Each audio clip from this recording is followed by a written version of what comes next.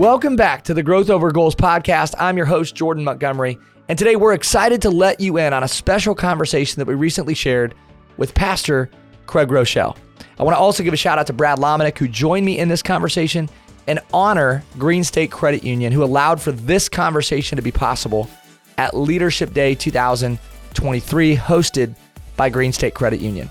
We had a chance to catch up with Craig over lunch and ask him questions about all things leadership.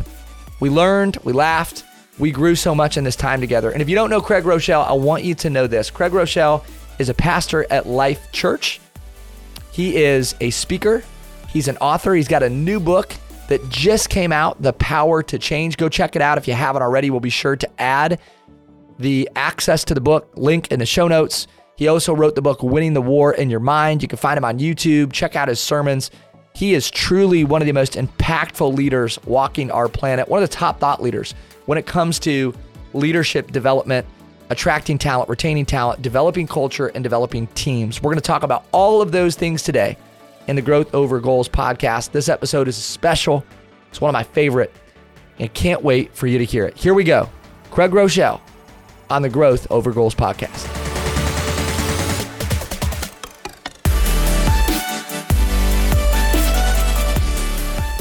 All right, Craig, so many things that I want to ask you about business and leadership in business specifically. But before we get into that, I want to know about just leading in the home. You know, you talk often about parenting and leading inside the walls of your home. What is the number one value that you try to instill in your children? I would say with 6 kids, what you find out is that they all value different things.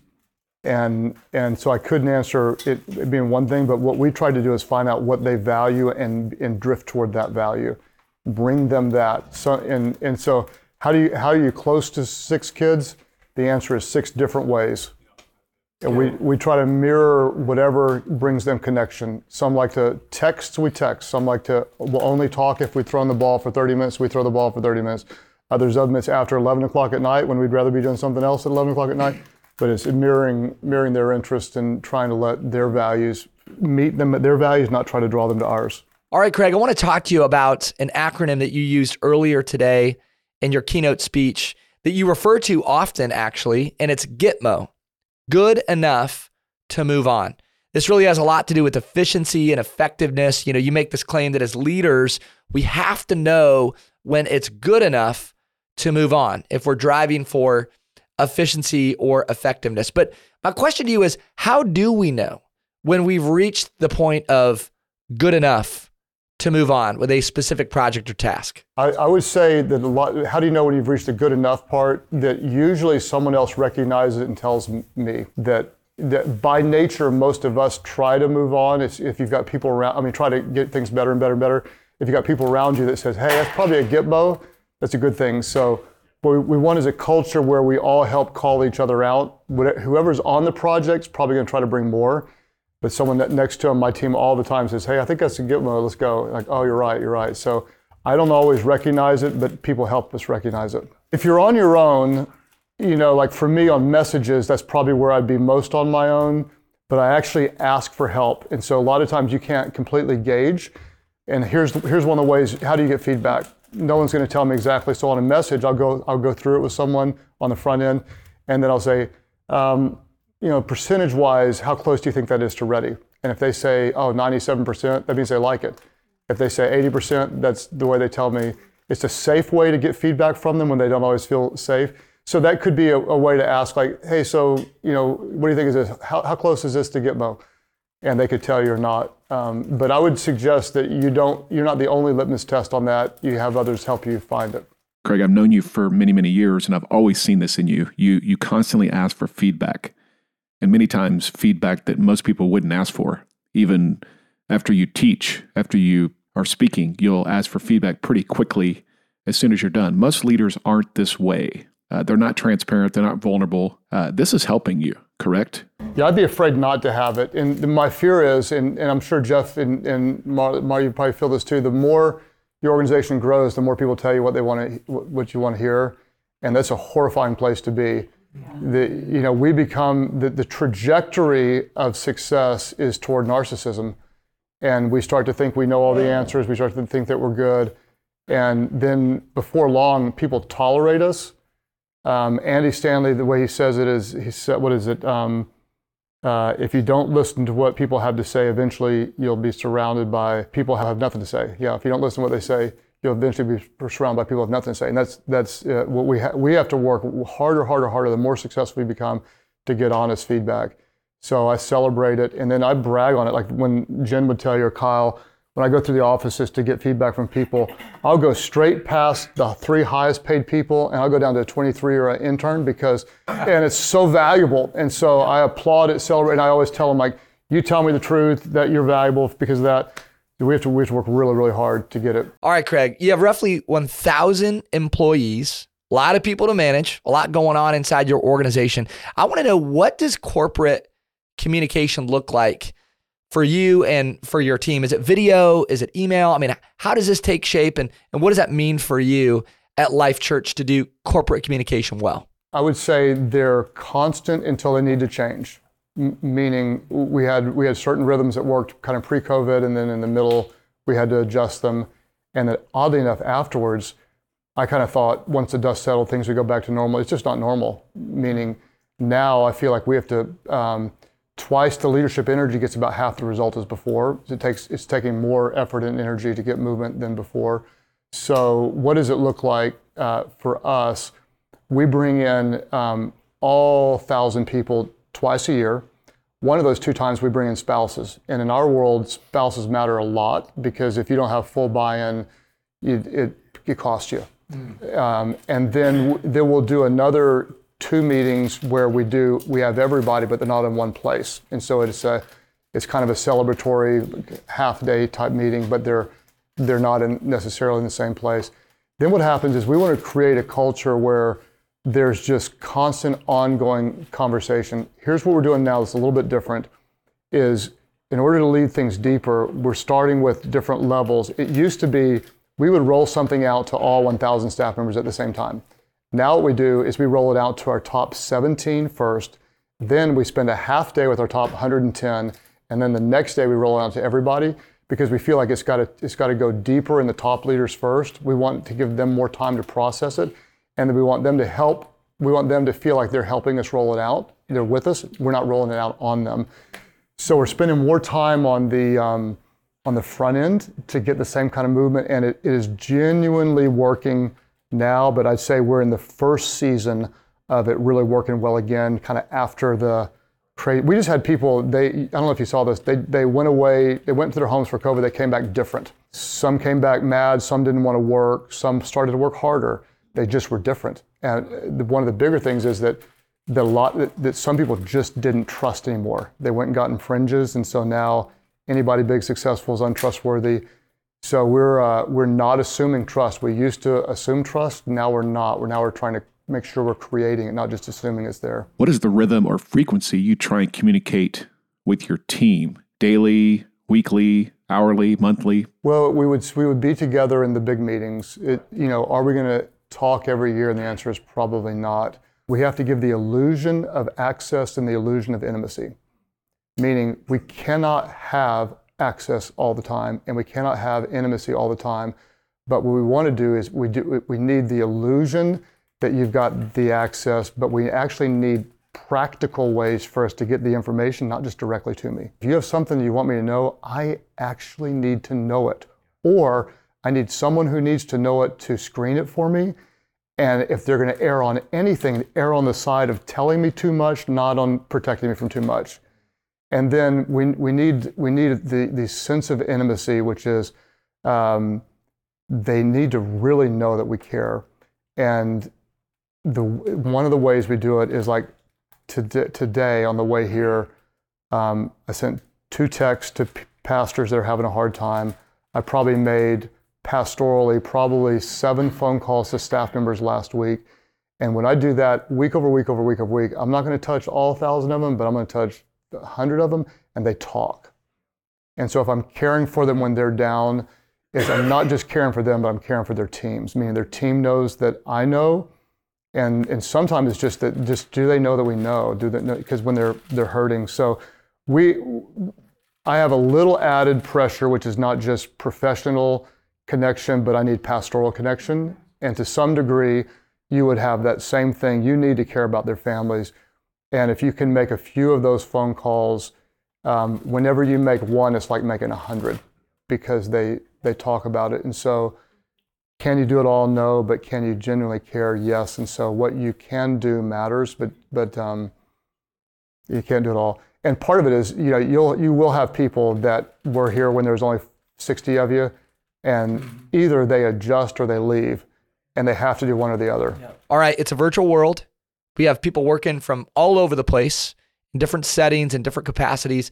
Do you have anyone on your team that works from home currently? We would have, the only people that would work from home would be those who were agreed to work remote from the beginning. We have ridiculous flexibility, meaning you can come in when you want. We give unlimited vacation time, and so you take whatever you want.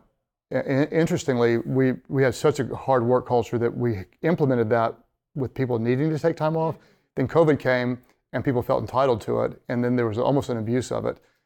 So it was a policy implemented in a time where people needed time off, and then they're like going, yeah, I'm not sure I want to work this week.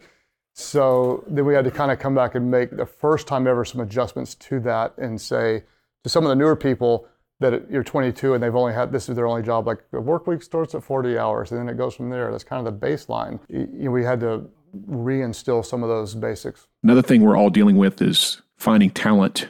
Do you find it challenging? Are you finding it challenging to hire for positions that are currently open in the organization at Life Church? I think we have a unique situation, which is we got like 100,000 people to a fishing pond to hire from that attend the church. And so the passion level is a little higher here, whereas in a corporate world, it's more of like, what are my pay? What's my benefits? Yeah, so I think we have a lot of an advantage on that. We've got people mission-minded. All right, let's talk about lessons learned in making major changes, pivots. You've had to make a bunch of them. You wrote a book that's in some capacity dedicated to this topic, but what are some of the lessons you've learned when you've made a huge corporate change or pivot? So I would say that typically speaking, most leaders I know, including me, know the right thing to do and wait too long to do it. And what I found is that waiting longer typically doesn't make it easier, it makes it harder. So I try to train myself to make it earlier, but I don't always get it right. I also try to train myself, don't make it halfway, make it all the way, because you know if you don't rip the Band-Aid off and you pull it off slowly, it's a lot more painful.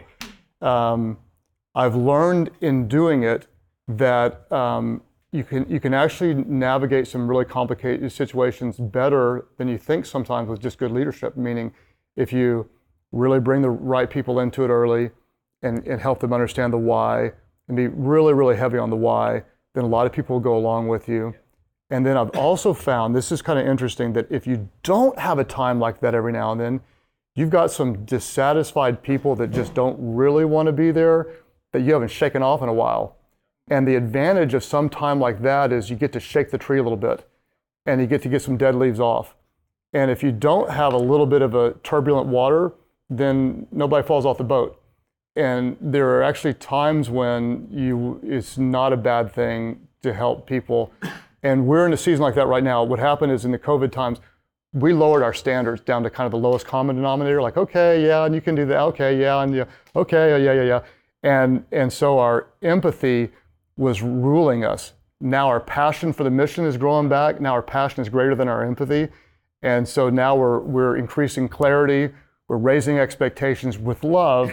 But at the end of our last meeting, Jerry Hurley, he is the resident teddy bear, he's the guy everybody loves. At the end of it, it was so strong. The mission, he came up really nicely and said, so if you're not leaning in, maybe you want to step out. And if at some point, if we don't believe so much in what we're doing that we're not willing to say that every now and then we don't really believe in what we're doing. So if the change is necessary and we believe it's important, then there comes a time we say, this is where we're going. We hope that you get here. But if you can't get here, if you're not leaning in, maybe you need to step out. I need some times like that every now and then just to realign myself, because when I coast, I'm not good coasting. Mission is to lead people to become fully devoted followers of Christ. That's a mission. What drives us is the values. that's what, and so we work really hard on value statements that create emotion. Emotions move people to action. But the lead people to become fully devoted followers of Christ, that's real hard to do, actually. It's hard for me to be a fully devoted follower of Christ. In my opinion, the mission statement is necessary, but the value is what really drives actions. And translates to culture, right? And how we translates to behave. Culture, yes. Yeah, the things we do here. Culture is a combination of what you create and what you allow. And if you don't like what you have, change what you create, change what you allow. The culture drives everything. Do you always see, Craig, your role as the chief culture officer? Does it have to flow from you? It should start in my heart, but if it only has to flow through me, then we're way too limited. Way too limited. There are times when I would say other people come back and help me get back in the culture, meaning I need encouraging, I need inspiring, I need to be reminded. So no, it doesn't. It's born out of me, but it shouldn't start today with me. There should be hundreds of culture carriers doing it when I'm out here. Should be doing it at home. All right, you seem to get a lot done in small windows. You're highly efficient and effective. I know that you drive for effectiveness. What are the non-negotiable rhythms about your schedule? I'll say for me, exercise, the last 10 years, before you all don't know Chubby Brad. Full face. Full face Brad. Chubby Brad. Chad remembers Chubby. I don't remember. And it was a signal or a sign of dysfunction. It wasn't just that it was unhealth, it was dysfunction. So for me, the keystone habit for me that had to be implemented was walking and running daily. And all of a sudden in the mindset of, as James Clear says and others, I'm now a runner. Runners don't eat what I used to eat. So I think the practical side of that is find the keystone habit that moves the needle. I mean, Craig's talking about that in the new book. Yeah, it's good. You know, the yours is flossing. I mean, that's one of your examples of. Yeah, so it was The Power of Habit. Charles Duhigg, do you guys know the keystone habit principle? Alcoa Steel, the CEO got hired to basically save the company, and he went in and said, this is going to be the safest place to work. And the board was confused, and he kept saying, this is going to be the safest place to work, because it wasn't safe. And so what they found is he kept beating that drum. Their interview process changed, their systems changed, their checks and balances changed, their communication changed. It became the safest place. It became really, really profitable. That one driving force, he was smart. What one thing drives everything else, and it can be anything. That's why we always have our campuses work on one thing. For us, like if you can get an 20% more people serving, what does that do for you? Do those people give more or give less? They give more. Do they invite more people or invite fewer? They invite more. Do they come to church more often or less? Does their emotional, spiritual buy-in? Do they get closer to God?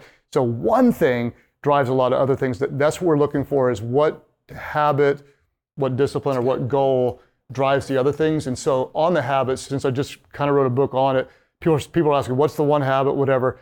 I would say it's a reflection of who do you want to be. So the habits have to reflect your own drive, your own needs. And then what I would say is, in any extremely great leader, you're going to see extreme habits. If people aren't calling you weird, you're not great. If you don't have something that's just bizarre, if they're not scratching their head, then you're just kind of normal. So I have a lot of really weird things, and you have to tolerate the extreme. I mean, you have to tolerate the extremes, and then there's extreme downsides with extreme greatness. And I always tell people you have to be able to contain handle their downsides, because they're there to manage their brilliance. Craig, I think you balance this well. Obviously, you're doing work in corporate America. You know, you give corporate talks, you're helping businesses, but you're also leading in the church. We're talking to people who aren't necessarily pastors, but they do want to wear their faith on their sleeve. They want to lead with their faith, but also they're leading in corporate America, where it's not always easy to do that. What would you say to someone who's trying to live a life of faith and lead in corporate America? So it's a very complicated question, especially for like a CEO. Those of private companies tend to have a little more freedom than those in public companies. And when you've started something, you have a little bit of latitude in it. It really doesn't work well if you're not an empathetic, caring leader. If you're one of the dogmatic kind of Christians, like the Bible says it and I believe it and that settles it, it doesn't work real well. So I think as much as anything else, a couple things matter is the tone of your approach matters, how you carry yourself matters. If you lead with words and visible things before you lead with character, integrity, servant-minded, you're going to lose some credibility. And it's like preachers who preach for the church crowd and preachers who preach for the lost. I could say something for an amen, or I could say something for the person that's sitting by you that we're trying to reach. And those are two different things. So we're not trying to say something for the amen. We're not trying to get the Christians to go, she's so bold, man, she told them what it was. We're going for the person who goes, man, she's different. What is it about her? And I think it's really, really difficult. And there's more skepticism toward Christianity today, more hatred. A lot of it's our fault. And so I think we've got to build credibility. We want to be the hardest workers. We want to be the most servant-minded. We want to be the most caring. We want to add value. We want to believe in people. We want all those things. We don't want just integrity and faith and love. We actually want production. Meaning, I want to show up and get something done. We want all that stuff. Anxiety is at an unprecedented level in our culture, in our world today. So your opinion on this, why do you think today we're seeing such a high level of anxiety? So I did the math this week, so I'm going to use this as an illustration. The average person is on their phone a little less than 4 hours a day, okay? On just their phone, not their computer, their phone. If you add that up over a 60-year period, I did the math, 24 hours a day, this isn't just like productive hours. You're on your phone over 10 years of your life. If you're only on for 60 years, 10 years of your life, 10 years of your life. And so I think that the fact that people are living through screens and not living out in nature and with people is devastating emotionally and relationally. I think it's devastating. The fact that and then what it does to your mental health when you feel left out and you feel less than, you compare yourself to everybody. Some of the richest lady I know went off social media because she couldn't stand comparing. And the most successful pastors I know hate it because they're looking at the most successful musicians, and they don't measure up, and so I think that's a big part of it. I think COVID was massive, and the suicide rate. I'm telling you, it is. I mean, we're seeing it like crazy. 14-year-old boys, when it starts getting really dangerous.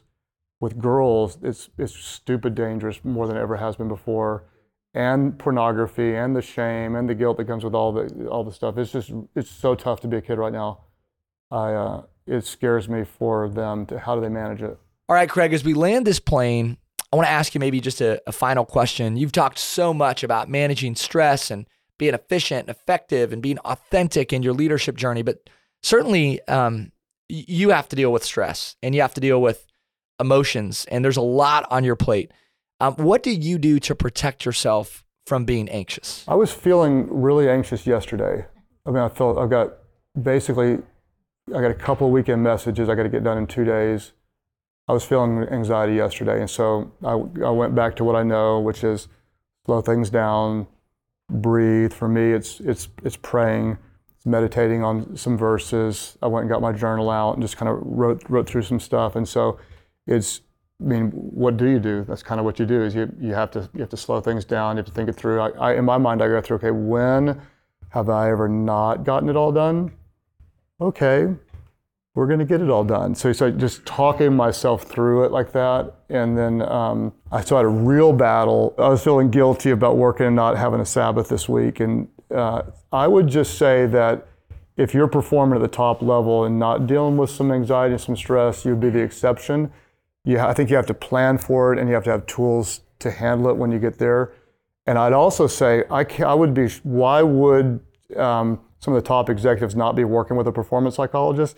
If you're a pitcher, you got a pitching coach. If you're a kicker, you got a kicking coach. If you're a quarterback, you got a throwing coach. If you're a CEO, I suggest you get a CEO coach. Help me perform well. And I want someone holistic, not just help me perform better, but help me perform healthy better. This has been another episode of the Growth Over Goals podcast. I'm your host, Jordan Montgomery. And we're so glad that you joined us today. If you joined us today, it's because you care about growth and developing as a leader. So kudos to you. Thank you for being here. If you wouldn't mind subscribing to this podcast or simply sharing this episode if you found value, it'd be so helpful to us as we attempt to move the mission of impact forward here at Montgomery Companies with the Growth Over Goals podcast. Also want to say thanks to Craig Groeschel, to Brad Lomenick for being a part of today's discussion.